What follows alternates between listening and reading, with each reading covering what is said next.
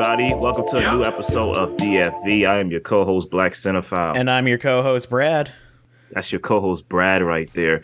We got a fun one today, man. We got two campy action horror comedy hybrids here, man. Yeah, featuring animals as the main antagonist of sorts. Absolutely, absolutely. One is based on a Stranger Than Fiction true story. The other one is just came together in the writer's room like, let's just put these snakes on a plane. Let's add Sam Jackson in there and let's just see what happens. Right. I mean, when you have terrifying situations, I think anything on a plane already meets like the requirements for a horror movie is, hey, what if this happened on a plane? Mm-hmm. Right. Yeah, you can't fail. So we got Snakes on a Plane versus Cocaine Bear. And I'm ready to have some fun, man. See, I feel like this needs to be chronological because even though Cocaine Bear is based on a true story, you need a Snakes on a Plane in order to sell a Cocaine Bear in a pitch. You know what I'm saying? It basically comes down to when somebody was pitching this, they basically went, look, you know those movies like Sharknado and Snakes on a Plane? It's kind of like that, but with a bear on cocaine. Right. Okay, all right. I'll write the check. Yeah. What's the production budget? Come on. Man. All right, so I'm going to start us off here. We're going to start off with 2006's Snakes on a Plane, directed by David R. Ellis. So basically the plot is pretty much bare bones. Snakes on a Plane follows Samuel Jackson, who is a FBI agent, Neville Flynn, set to protect Sean Jones, a surfer who witnesses a brutal murder committed by this big criminal by the name of Eddie Kim. So in order to protect this man, he has to put him on a plane in first class, with them being the only passengers in first class next to his partner, his FBI agent partner, and get him safely to testify against Eddie Kim. Now, most of the police think they're going on another plane, so this plane is supposed to be a decoy that they're on. Little do they know, Eddie Kim is already ahead of this, and he puts basically poisonous, dangerous snakes on the plane to kill them, in addition to the other passengers that are on the plane. Some of them who are supposed to be in first class but get booted all to coach. So basically, the bare bones plot of the script is everyone just trying to survive and land the plane and kill these snakes, or avoid these big snakes on the plane. Yeah, and listen, I gotta say, out of like all the premises for like what could happen in this movie taking place in an airplane, a bunch of poisonous snakes being trapped on an airplane is probably up there as one of like the biggest fears people have now since this movie came out. And one of those things nobody would think of prior to it. Mm-hmm. Absolutely. Yeah, man. Dude, this film should not work. It should not be a film that works. But damn, does it work? I mean, like, I don't have that many complaints against a movie like this. When I first saw it, I was young. And if you know David R. Ellis, you know that he's a guy that's he's known to direct a lot of like classic like these I don't want to say all of them are campy, but he makes like fresh, intense like one and done fast films like Cellular, which is a great film starring the early Chris Evans, Final Destination 2, The Final Destination, Shark Night. His movies are like wham and bam and done. Like, they're like they get to the point, they get to the plot, you enjoy yourself, and then you go home. Mm-hmm. The straight up B movie is kind of what I'm trying to say here. And I think Snakes on a Plane is a terrific B movie, dude. I remember when I saw this film, and I think this started the Samuel Jackson persona of, mother, because even though he's a man that knows how to say the profane dialogue so well, this movie solidified that, with that iconic line towards the end, I'm tired of these mother snakes on this mother plane. Like, I remember seeing this film and that being in like the TV spot for the movie. Mm-hmm. And I'm like, that's going to be iconic. And today that's a GIF. I mean, a GIF, yeah, I feel like this is the perfect kind of movie for its own time. 2006. You gotta I love the kind of faces Samuel Jackson makes, like the kind of like badass Samuel Jackson we know today as Nick Fury in this kind of movie. Cause like he's the straight man against all this chaos, but he plays it so well. By far, he is one of the best parts of this movie because him as an FBI agent, he has that very like calm demeanor in the face of danger. Like as these snakes are coming up, he's just kind of pulling out a taser and he's just like, no, get back, not dealing with this fire extinguisher, just blasting them and everything. He makes what is already an absurd premise absurdly more entertaining to watch as he just kind of, at one point he uses a harpoon gun to take out a snake, and that sounds like the cheesiest thing ever.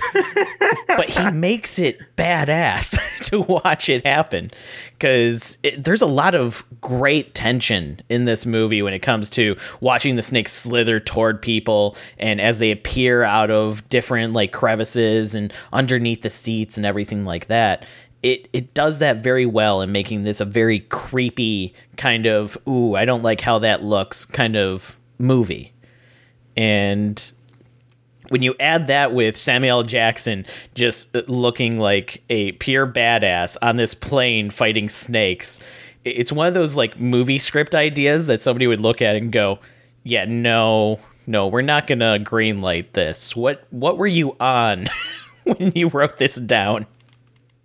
Listen, man, it's one of those once in a lifetime kind of ideas. It either works or it doesn't. And this film works. When it's taken a minute to get into its zone, I was just noticing the different actors that are in this movie. I was like, dude, that's Bobby Cannavale. Like, that's Bobby Cannavale. Like, that's David Koechner. Like, I'm noticing all these actors. Taylor Kitsch shows up at one point. And I go, wow, this really was 2006. Yeah, this was when those people did not cost millions to book into a movie. Yeah. Kenan Thompson, you know what I'm saying? Yeah, I forgot he was even in this. And then he actually has a pretty big role in the movie as well. He does. I like the different characters they establish us with on the plane. Some of them, you even feel sad when they die, like the married couple going to Hawaii with the husband that's scared to fly. They're such a cute couple. You know what I'm saying? Like I love how they take that moment with them where she's like, baby, if you're scared to fly, why did you come on here with me? Like, why are we taking a plane? He says, well, you wanted to. And so they kiss each other a little bit, and it gets even sadder in the end when they die. But I like the lady with the Chihuahua, the germaphobe rapper. The different characters they have on the plane. I feel like Sean, who the guy who witnessed the murder that's being protected by Sam, he's a likable character as well. He's relatable. He's just a regular guy that got caught up in the wrong situation. And Sam isn't too much of a hard ass, unless when he needs to be. He understands that this guy's human, right? Like he's just trying to do his job as an FBI agent and take this villainous Eddie Kim guy down. But all that aside, when it gets to the action of the actual snakes, the scene where I don't even know why this guy really died. The scene where the one guy's in the bathroom and the snake, basically bites his wing. Oh yeah. How did he die? Because he all I keep hearing is him saying, "Get off my cock," and I'm like, okay, just the venom, because keep in mind these were all poisonous snakes. Okay, I guess that makes sense. But I was just like, how did he die? Because it seemed like he was just like hitting his head against the wall purposely to get the snake off, and then he just dies. But when the snakes start coming down and start biting people, like I like the little bit of horror that's in this movie. Like I like a little bit of gore that happens during the snake biting scenes. I think it's pretty well done. Yeah, it's not over the top as you would expect in a movie like this. It's done exactly as it needs to get the point across without being overly gory. And it gets enough that you kind of get that little bit of the, ooh, I didn't like that, without it being like all PG-13 to death. because that's one thing with these kind of like horror movies on this kind of premise is when it becomes like a PG-13 horror movie, everything's done off screen. You never see anything happen. With this, it played that line very finely where you got to see it, but it wasn't so overly gory that you have to look away every time a snake's coming on screen because you're like, oh God, I don't want to see this. I love I want to say I love the tension of some scenes. Like I love when Lynn Shay's character, she realizes that the baby and the mom are still in the back of the plane. They tried to put a wall up with everyone's luggage and stuff, and she hears the baby crying. I love that moment when she saves the baby and the snake bites her on the way out. So I thought that was a pretty nice tense moment. And what else was I about to say? Man, that pilot, David Koch's character, was a soldier, wasn't he? That man probably been bit like 10 times the whole movie. Yeah, I love how like there's even a point where he's piloting the plane and who was it? It was the air stewardess was like, "Are you sure that you can do this with one hand?" Honey, if you knew the things I could do with one hand, we would not be having this conversation. Right. Again, that's this terrific humor of this movie. I want to say something about the climax, but before I get there, you got any notes before we move on to that? I absolutely love that this movie had the like play where the one guy threw the dog at the snakes to try and like dissuade them, and immediately he gets killed right away. Like the movie basically was like, look, we had to have the dog. It was on the plane with the snakes. We had to kill it. We're sorry, but the guy that killed it got his comeuppance right away. So please forgive us. And right. I absolutely we need love a reason that.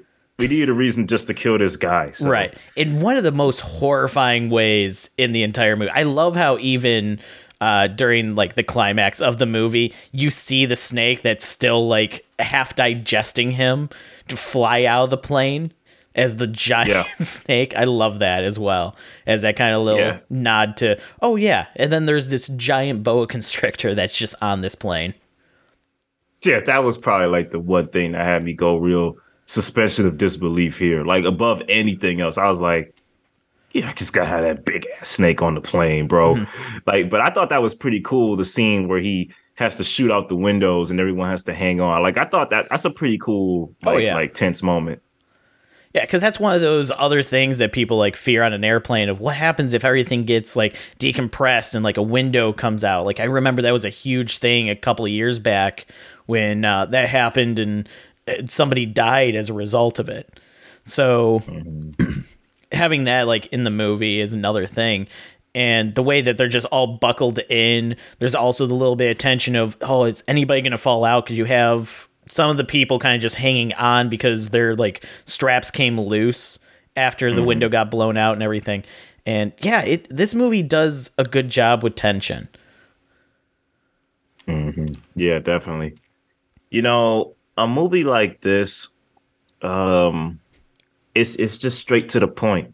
It gives you its action, it gives you its horror, it gives you its comedy, and you take it for what it is. And it's a nice B movie. Like I really think this is a nice, solid B movie. This is what I wish another movie that will not be named should have been.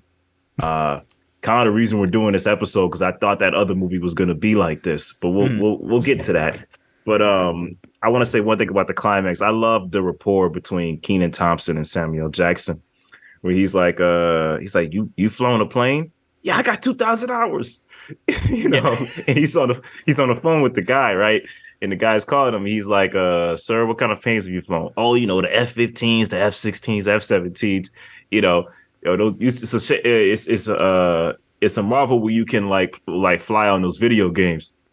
The look Sam Jackson just gives him, like, that's what I'm saying. He's the perfect straight man in this movie, because the responses he has to everything Kenan says, like, he's like, you learned this playing a video game? It's like, yeah, but I got 2,000 hours. Like those nerds know what they talking about.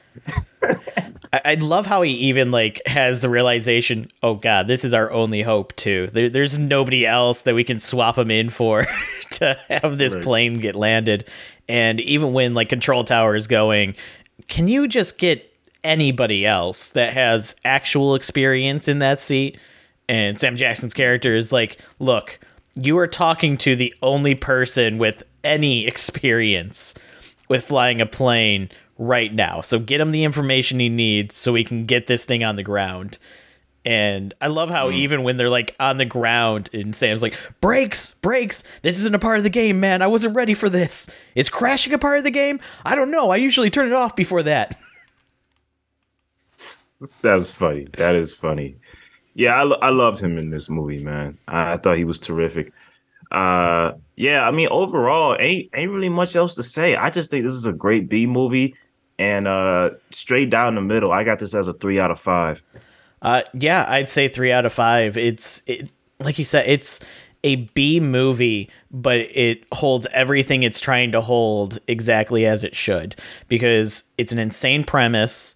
It's got insane kind of dialogue. The plot and the story is completely out there, but it holds itself together, because there's even the kind of B plot to this movie, which is the FBI on the ground that are trying to figure out who put the snakes on the plane and how it all worked, and finding out the anti-venom for everything. And I love the conversations that like Sam Jackson has with them on the ground, where they're like, well, can you describe the snakes to me? I don't know. There was like a cobra one, and there was like one of those, I don't know, the black and red ones. He's like, can you be more specific? No, man, I don't know snakes. He's like, I don't know. This is not my field. You know what I'm saying? I love that. And I love when they catch the one guy that has the anti-venom. I thought that was a nice action sequence too. Yeah, like this movie doesn't have any frills to it. It's straight to the point. It's neither too silly to be dismissed nor too serious to be, exhaustive. Like it's a pretty down the middle good movie. Right. Yeah, I fully agree. All right, man. Let's move on.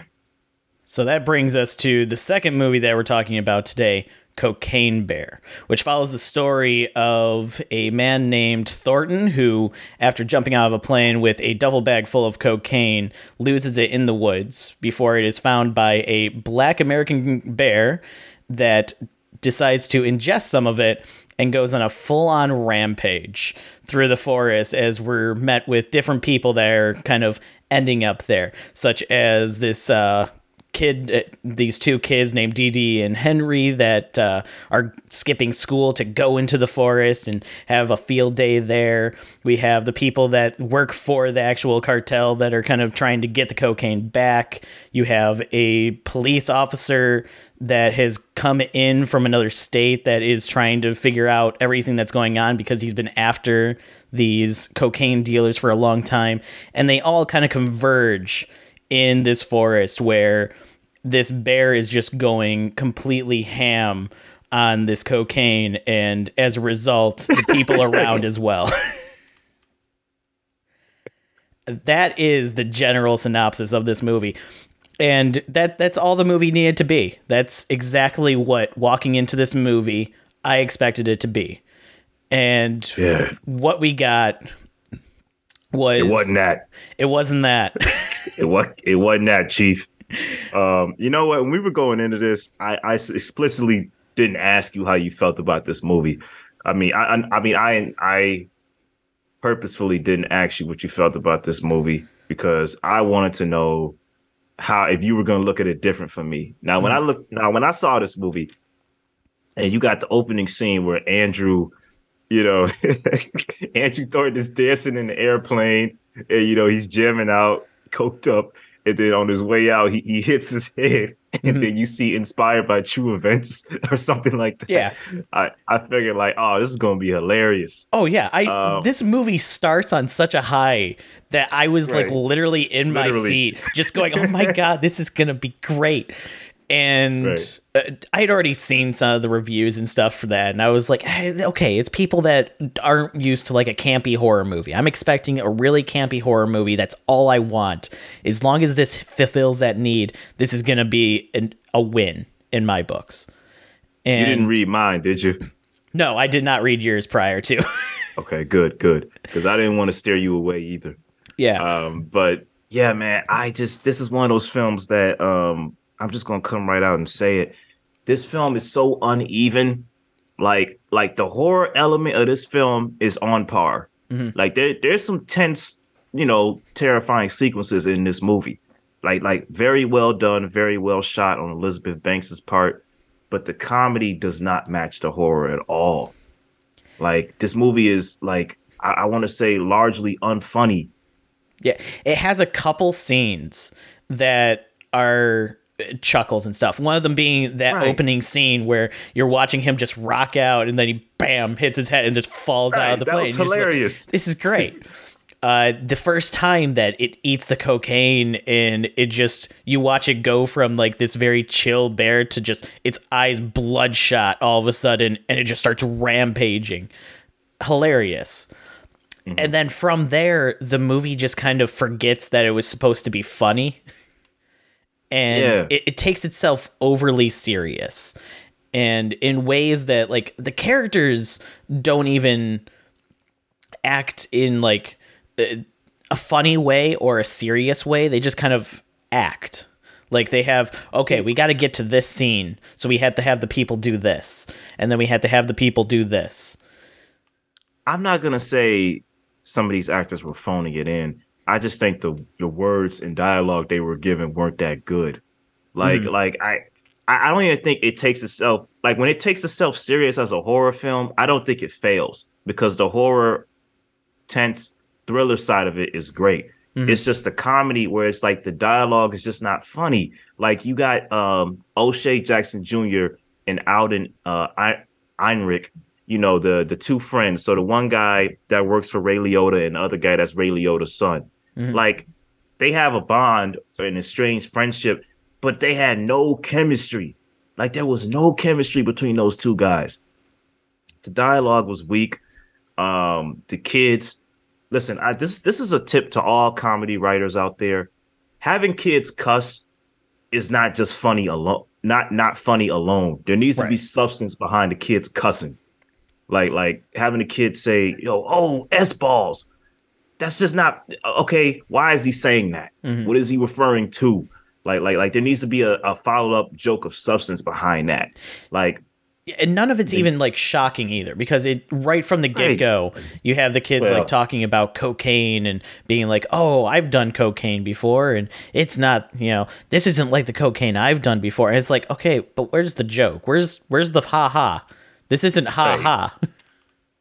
I mean, some of it is a little shocking, like the whole when they end up like tasting it. That was a little shocking, but I was gonna say the kid who played Henry Christian Convery, like that kid with the right dialogue could be funny. Like you could tell he was putting his all into the role. He just didn't have the right dialogue. Like there's one scene in the film that was funny from him, that was actually a good moment where he was like, things like this can change a man.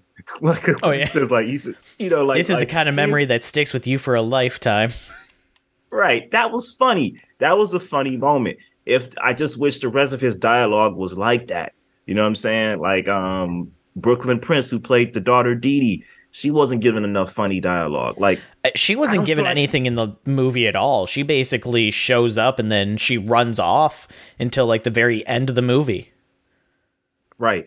I feel like it's not the actors who fail the movie, it's the movie that fails the actors. Like now Margot Martindale, I feel like she had a few chuckle scenes.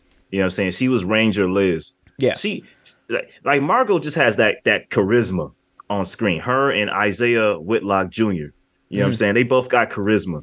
So of course they're gonna be like funny in their scenes, but it's like so much of it was like, yeah, I can't rock with this movie's jokes. Like, the screening I went to, which was like a sneak screening, you could tell people when they were just having a good time, right? And usually that's like infectious. Not this time around. I was kind of like the realist in the room. Like, y'all ain't gonna be laughing at this when this comes to streaming, and y'all watch it again. Y'all not gonna find this funny. But yeah, man, it's like so many elements of this movie could have been great. Like you got the hooligans, right? The like what did they call them? You're talking about the gang that was just in the forest stabbing people, right? Right. that could have been funny. Like that could have been a really funny element.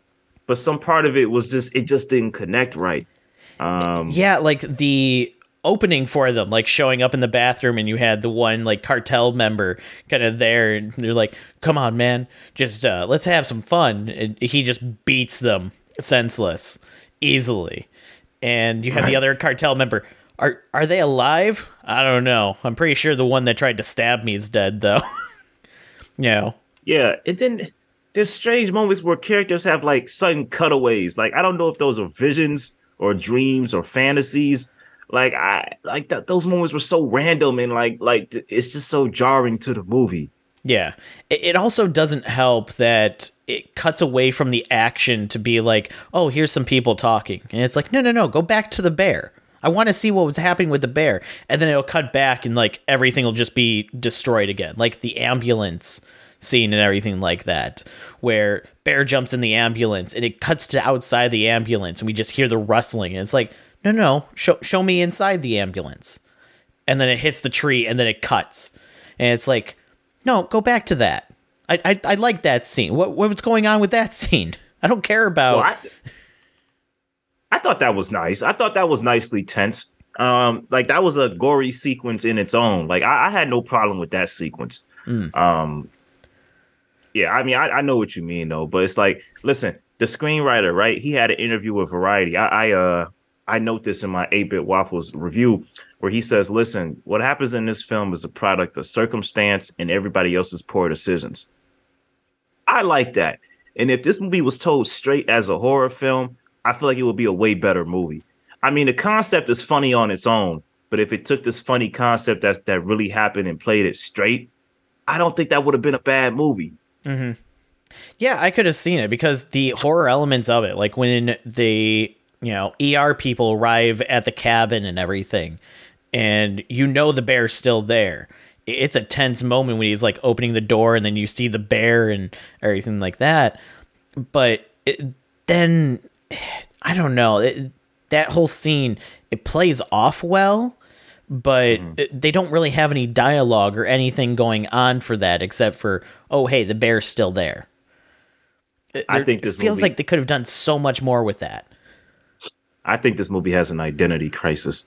It doesn't know whether it wants to go straight horror, straight comedy, or both. And it just needs to focus. What I love about Snakes on a Plane, it knows what it is. Mm-hmm. It knows it's campy. It knows it has its tense, horrific moments. It knows it has its funny moments. It knows it has its fun moments. Cocaine Bear had an identity crisis the whole movie.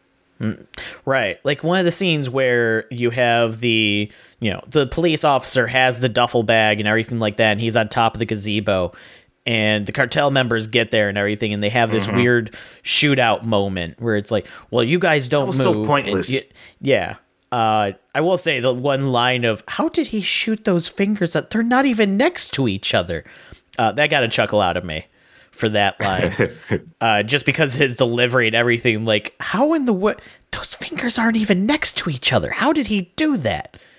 Then you have everything going on with the mother trying to find the kids and everything like that. And it's like, every time I cut to that, I was just thinking, this feels like filler for the movie. They added this to bring the time of the movie up because nothing happens in those scenes at all. Aside from like getting them to the cave to show, the two cubs and everything like that, that didn't do anything. Same with bringing the hiker back to be like, oh, hey, you're going the right way to get to the bear. And that leads nowhere as well. Like, why did you even bring him back from the beginning of the movie? Like the first person that the bear attacks. Right. He had no reason to come back. And this movie, it bothers me that this is such a great premise with such an absurd kind of like, this should be the next kind of Sharknado. It should be the next Snakes on a Plane. It should have been. It should have been. That's what I was expecting to walk into. You tell me something's called Cocaine Bear, and it's literally about a bear on cocaine. Mm-hmm. I'm going to that thinking, dude, this is going to be Snakes on a Plane. Right. Like, come on, man. Don't. It was a no-brainer. It was. How could you fail this? Like, But it is what it is, man. It is what it is. I wanted to say, Kerry Russell, like again, in her lead role as a Sari or Sari, um, she's doing what's being asked of her, but it's just like you're not giving her character much to be remembered by. She's just a mother that's looking for her kid. This isn't supposed to be Taken. This is supposed to be Cocaine Bear. Right. Like, you know what I'm saying? If like now I would love to see Kerry Russell in a Taken, but that's not what this is. You're giving me all these characters with all these subplots that I don't care about. Ray Liotta, rest in peace. He's probably the only thing I like about the third act is like how much of an asshole he is. Oh, I love him in the third act. He plays a great villain, but again, by that point you just don't care anymore. You're just like, when is this gonna end? Yeah, he basically shows up to be the person that you hate more than the bear at that point. Right. Like, that's what his role is supposed to be. But at this point in the movie, you don't even hate the bear. You don't feel anything toward the bear because the bear's maybe had, I don't know, 10 minutes of screen time in the hour and 10 minutes that had gone by in this movie by that point. The bear was minding his business before the cocaine got in his reach. Right. And even then, the bear barely is in this movie, I feel like. It cuts into the bear doing something, and then it cuts away faster to get into some other stuff with the people saying unfunny dialogue. And it's like, no. Go back to the bear. I want to see the bear doing stuff, because that's at least entertaining in this movie. Yeah. Like, I'll admit, man, if Elizabeth Banks directs horror films in her future, I can see her being successful because she has the tension down right. Mm-hmm. It's just the comedy just didn't match the tension. If it's like you're gonna go one way, you're gonna go another. If you're gonna go both ways, you got to go both ways equally. But yeah, man, this is I ain't gonna make no bones about it. This is a 2 out of 5 to me.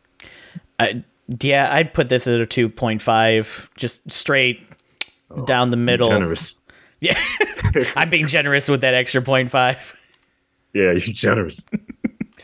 Yeah, it's just a basic movie. There is one thing with it, though, that Elizabeth Banks has said in interviews where they actually cut some scenes and cut scenes down to make the gore not too kind of, I guess, to make it so people would enjoy the movie instead of feeling sick from the movie, was her way of putting it. And I'm curious if we'll ever get a cut that has all those scenes reestablished, because I wonder if that adds more scenes of the bear that were just completely scrapped because she was like, oh, this is too much. This is too gory. But again, that doesn't really add any value to it because you still got the unfunny scenes in there. True, but at the same time, if she filled in that blank space with those scenes that could have been cut prior to meet like the time length for the movie, would that make a difference? Not to me. No, I just don't see it. Unless the dialogue changes and things become more funny, then yeah, I can see it changing things. Or you just cut out all the unnecessary characters, which would be everybody, and you just keep the bear. Then yeah, I guess that's a different movie. I don't know. Keep the cartel members. Keep the kid from the gang in there. Keep the police officer in there. Maybe the yeah, I guess that would be it. I don't even see keeping the cartel members. They didn't add anything. Well, no, but them searching for the cocaine adds something to the movie. They themselves should have been rewritten a little bit differently, but let me tell you something. Their involvement is kind of needed. Isaiah Whitlock Jr., who plays the cop, Margot Martindale, who plays the ranger, and Ray Liotta, who plays the bad guy, and the bear. That's all you needed. You needed 3 seasoned vets, a ranger, a cop, and a cartel boss, and a bear. Yeah. That's all you needed. Oh, and keep the hikers in there so you have somebody to die. Yeah, that's whatever. Yeah. I said these are the elements you need. You know what I'm saying? That's all. That's what you needed. But it is what it is, man. I think it just goes without saying. Snakes on a Plane wins this. Yeah, for trying to be, or even just knowing what it's supposed to be, Snakes on a Plane knocks it out of the park. Absolutely. All right, so we're gonna go into after show topics. We got some sad news, man. We got some sad news. My man, and we're gonna wait to talk about this until we do our episode. I think that's best. But Lance Reddick of John Wick, Fringe, and The Wire fame has passed away. Oh man, what an actor, bro! Yeah, I, absolutely a fantastic actor, and I love seeing the people and the clips that people share online from him and everything like that. Because mhm, from The Wire, from John Wick, when I think of him, those are the two that I think of the most. mhm. And then there's the Eric Andre clip that's passing around a lot right now of, him doing the whole "I want to be LeVar Burton. I want to be LeVar Burton."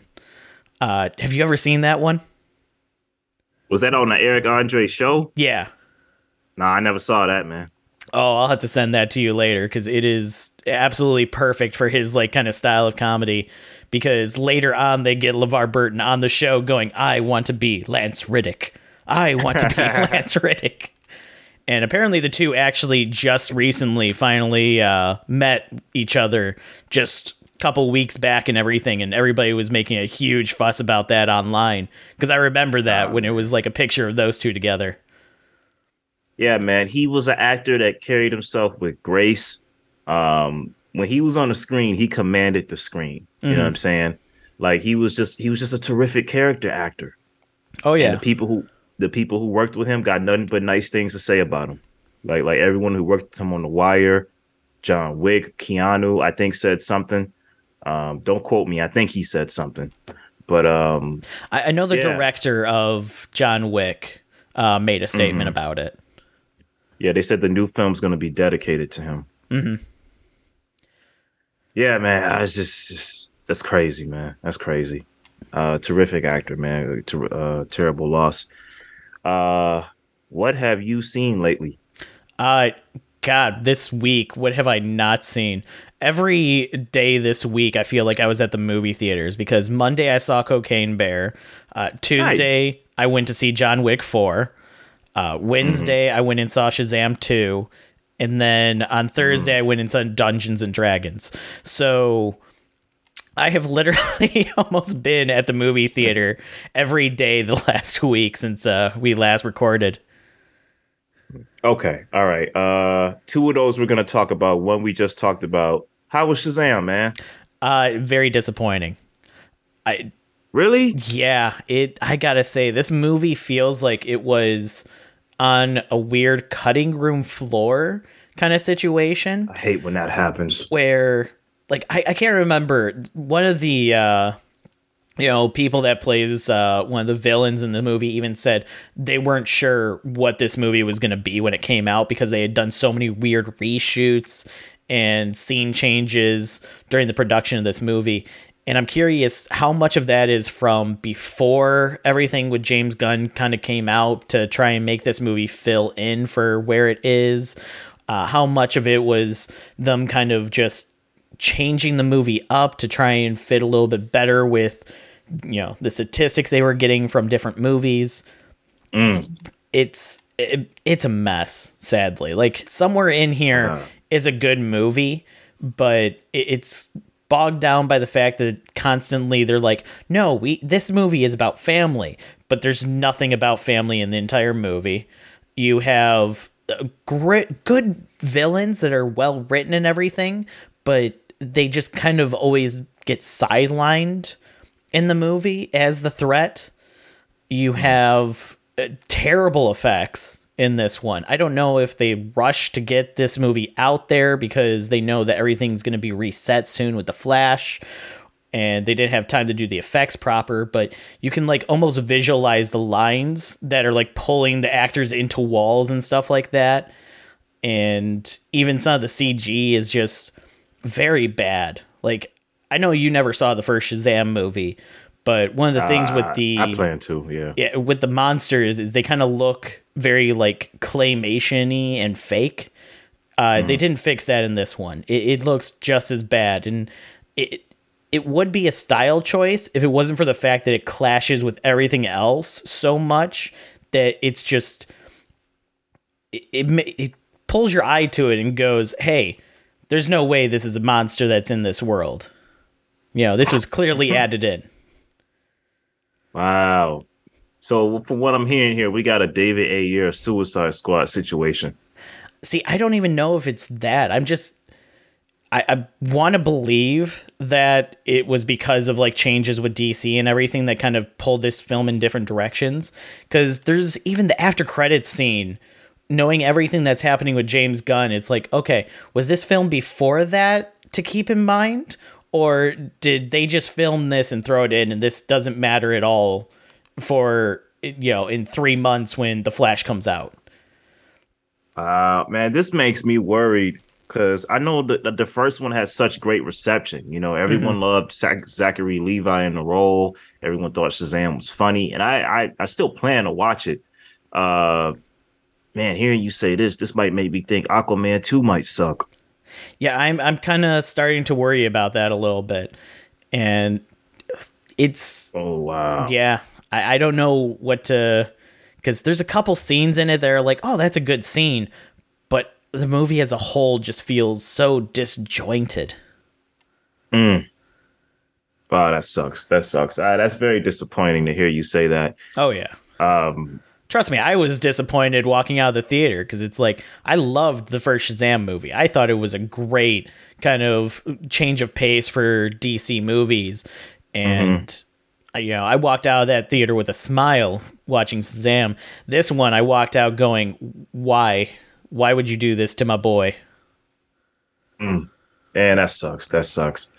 Yeah, that sucks, man. I mean, speaking of DC, I wonder what Zack Snyder's going to do, because everyone's talking about this tweet where you got Darkseid and then you got a few dates that pop up. Some people are saying SnyderCon. I don't know what that is. Some people are saying SnyderCon was something that he did back in like 2018-ish, prior to like the whole Snyder cut kind of thing. It was something to drum up attention to that, where he went through and watched like Man of Steel and Batman v Superman with his fans and everything to kind of give like a live commentary with it. That's what SnyderCon was a couple back in nice. Then if this is the same, it would kind of make sense because now he has 3 movies: Man of Steel, Batman v Superman, and then the Zack Snyder's Justice League. So, which would match the 3 dates that it has set up, and it would make sense why there's 3 dates and not just one date for an announcement kind of thing. I guess that would make sense. Well, that lowers my excitement. Now I'm disappointed. I had thought him and James Gunn had talked behind the scenes like, okay, so we're going to drop the bomb on them out of nowhere. For 3 whole days. Right. Snyder's coming back. Man, that's disappointing. Well, hey, it's always good to connect with the fans, so I ain't mad at Zach. What I was going to say was, did you see James Gunn's announcement? Yes, him fully deciding to take the director's chair for the upcoming Superman. Yeah, in the picture, I saw the picture from, I haven't read all of this. I think I started, but I didn't finish it. Grant Morrison's All-Star Superman graphic novel. And I was like, oh, he's going to be adapting that, huh? Well, he might be. I don't know. But I'm excited, man. Dang, man. James Gunn doing a Superman movie. Can you imagine? Yeah, it's his style, I think, would be absolutely brilliant for a Superman movie, because it would give us a Superman movie we haven't seen before, where he has a very good, like, lighthearted, kind of adventurous directing style when given the chance. And I think that would fit Superman perfectly. And given that he's also writing it, he can literally write it to his directing style and it be like the perfect combination. Yeah, he's a great storyteller, man. The way the Suicide Squad is written, like especially that climax, that final battle climax is so well written. Like, yeah. I also think this is funny because I'm excited. Yeah, back when he first was talks in with DC after getting the boot from Marvel. They were basically going, we want you to write the new Superman movie for us. Like, that was one of the things that they pitched to him, was writing the new Superman, and now he's finally doing it. Yeah, they probably like let the ideas gestate in his mind. My one thing is more constructive than being like totally critical.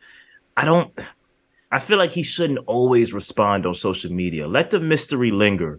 I know you got to respond to the angry fans that are like, oh, I see Batman by Grant Morrison in the background. Are you going to be adapting that? And he goes, no, I just like the series. I'm just reading it.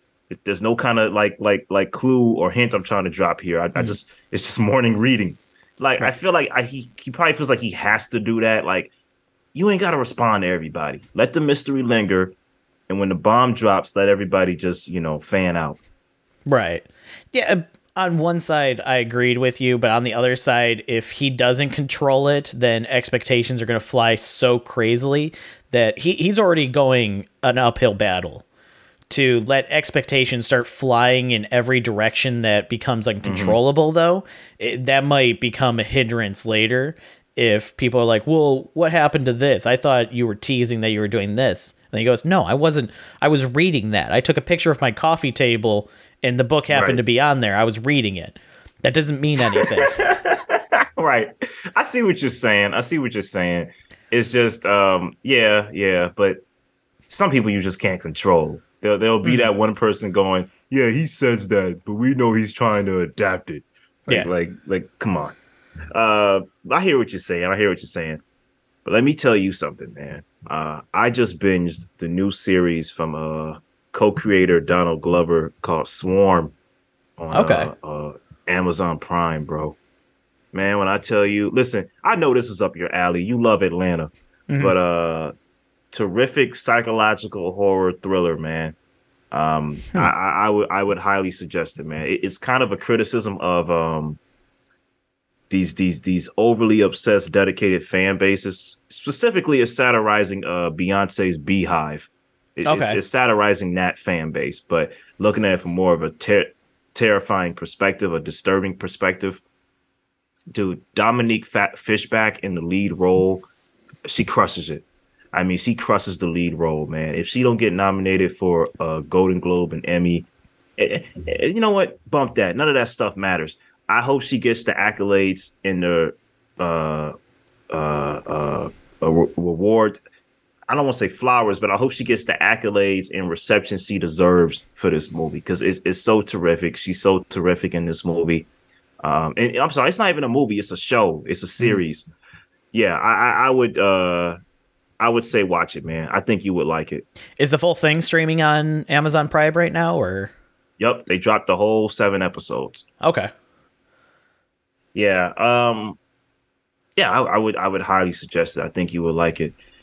What I wanted to say to you was Oscars. So we got the final results in. Yeah, and I remember you texted me, my desk and my bookshelf are safe. Yeah, man. Everything, everywhere, all at once swept. I mean, it swept. Yeah, and justifiably so. It basically was an out-of-nowhere movie that, took over for Best Actress. It took over for Best, what was it? He didn't get Best Main, it was Secondary Actor is what it took over. Supporting? Yeah, Best Actress, Best Supporting Actor, Best Supporting Actress, Best Picture, Best Director. Yeah, it swept, man. It was the Parasite of this year, kind of. Yeah. It got more awards than Parasite, I think. But yeah. Well, this one also was a little bit easier for people to watch than Parasite due to the fact that it wasn't a foreign film. There you go. That's true too. Listen, I'm happy for him. Oh, absolutely. It deserves that best of the year ranking. Like we said before, it was one of those movies that I was sure that it was going to win, and I wasn't mad about that fact either. Yeah, it's one of those ones where you're like, well done. Well done. Yeah. Some people, and I I wasn't angry about it. I felt sad that Angela Bassett didn't win for Best Supporting Actress. It's one of those ones where you're not mad that Jamie Lee won because Jamie Lee was great in Everything Everywhere. Angela was also great in Wakanda Forever. You got to know it's also a long time coming, I guess, for both of them. So, there was talk online about, Angela's reaction where she kind of like just kind of stays frozen and looks sad that she didn't win for a minute. It's kind of like a delayed reaction to Jamie winning. You feel sad, like, dang, I can tell Angela probably wanted that. Well, everybody on the list wants it. Everybody on the list wants it, but it's different when it's like, you've had such a career in Hollywood with so many great roles that haven't been not noticed since, her big role as Tina Turner. And then you get this other big role that gets noticed. And it's like you're getting groomed and groomed and groomed. Because, let's be honest, people campaign for these awards. You know what I mean? There are campaigns that happen behind the scenes besides for your consideration stuff. And, you get groomed and groomed and groomed so much. And then to the point where you're like, all right, nope, sorry, we're giving it to this person. Like, nope, sorry, Leo, we're giving it to Matthew. I can understand kind of like damn, really? I'm not in their place. I'm not in the actor's place because I really think that statue doesn't matter. If you got the glory of the fans, it doesn't matter. But I understand when you kind of get groomed and groomed. You kind of think you're going to win something and then kind of a psych, I can understand that.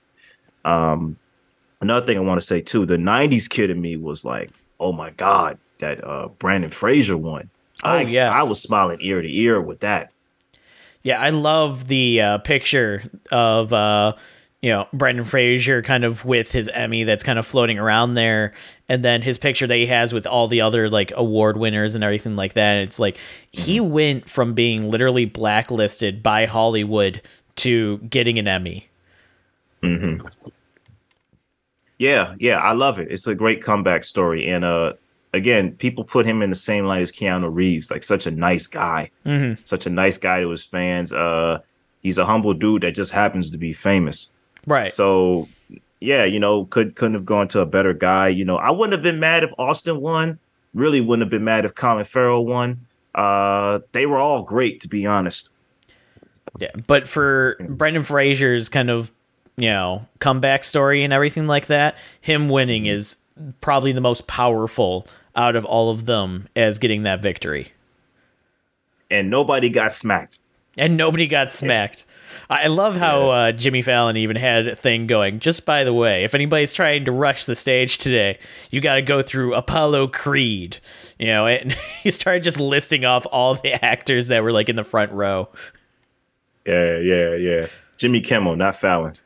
Oh, Kimmel. Okay. I make that mistake sometimes too. One of the Tonight Jimmys that was there. One of those guys. One of those guys. Yeah, man. I got a little worried there. I really thought Top Gun was gonna win. I was like, oh, they really gonna get a best pick to Top Gun?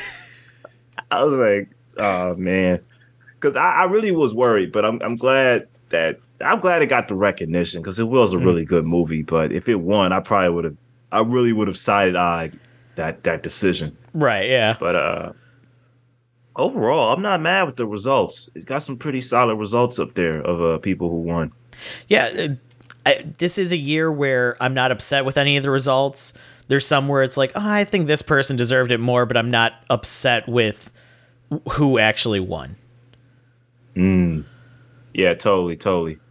All right, y'all. We'll catch you on the next one. Like, share, and subscribe. Always love movies. Don't forget to never stop watching movies, and take care.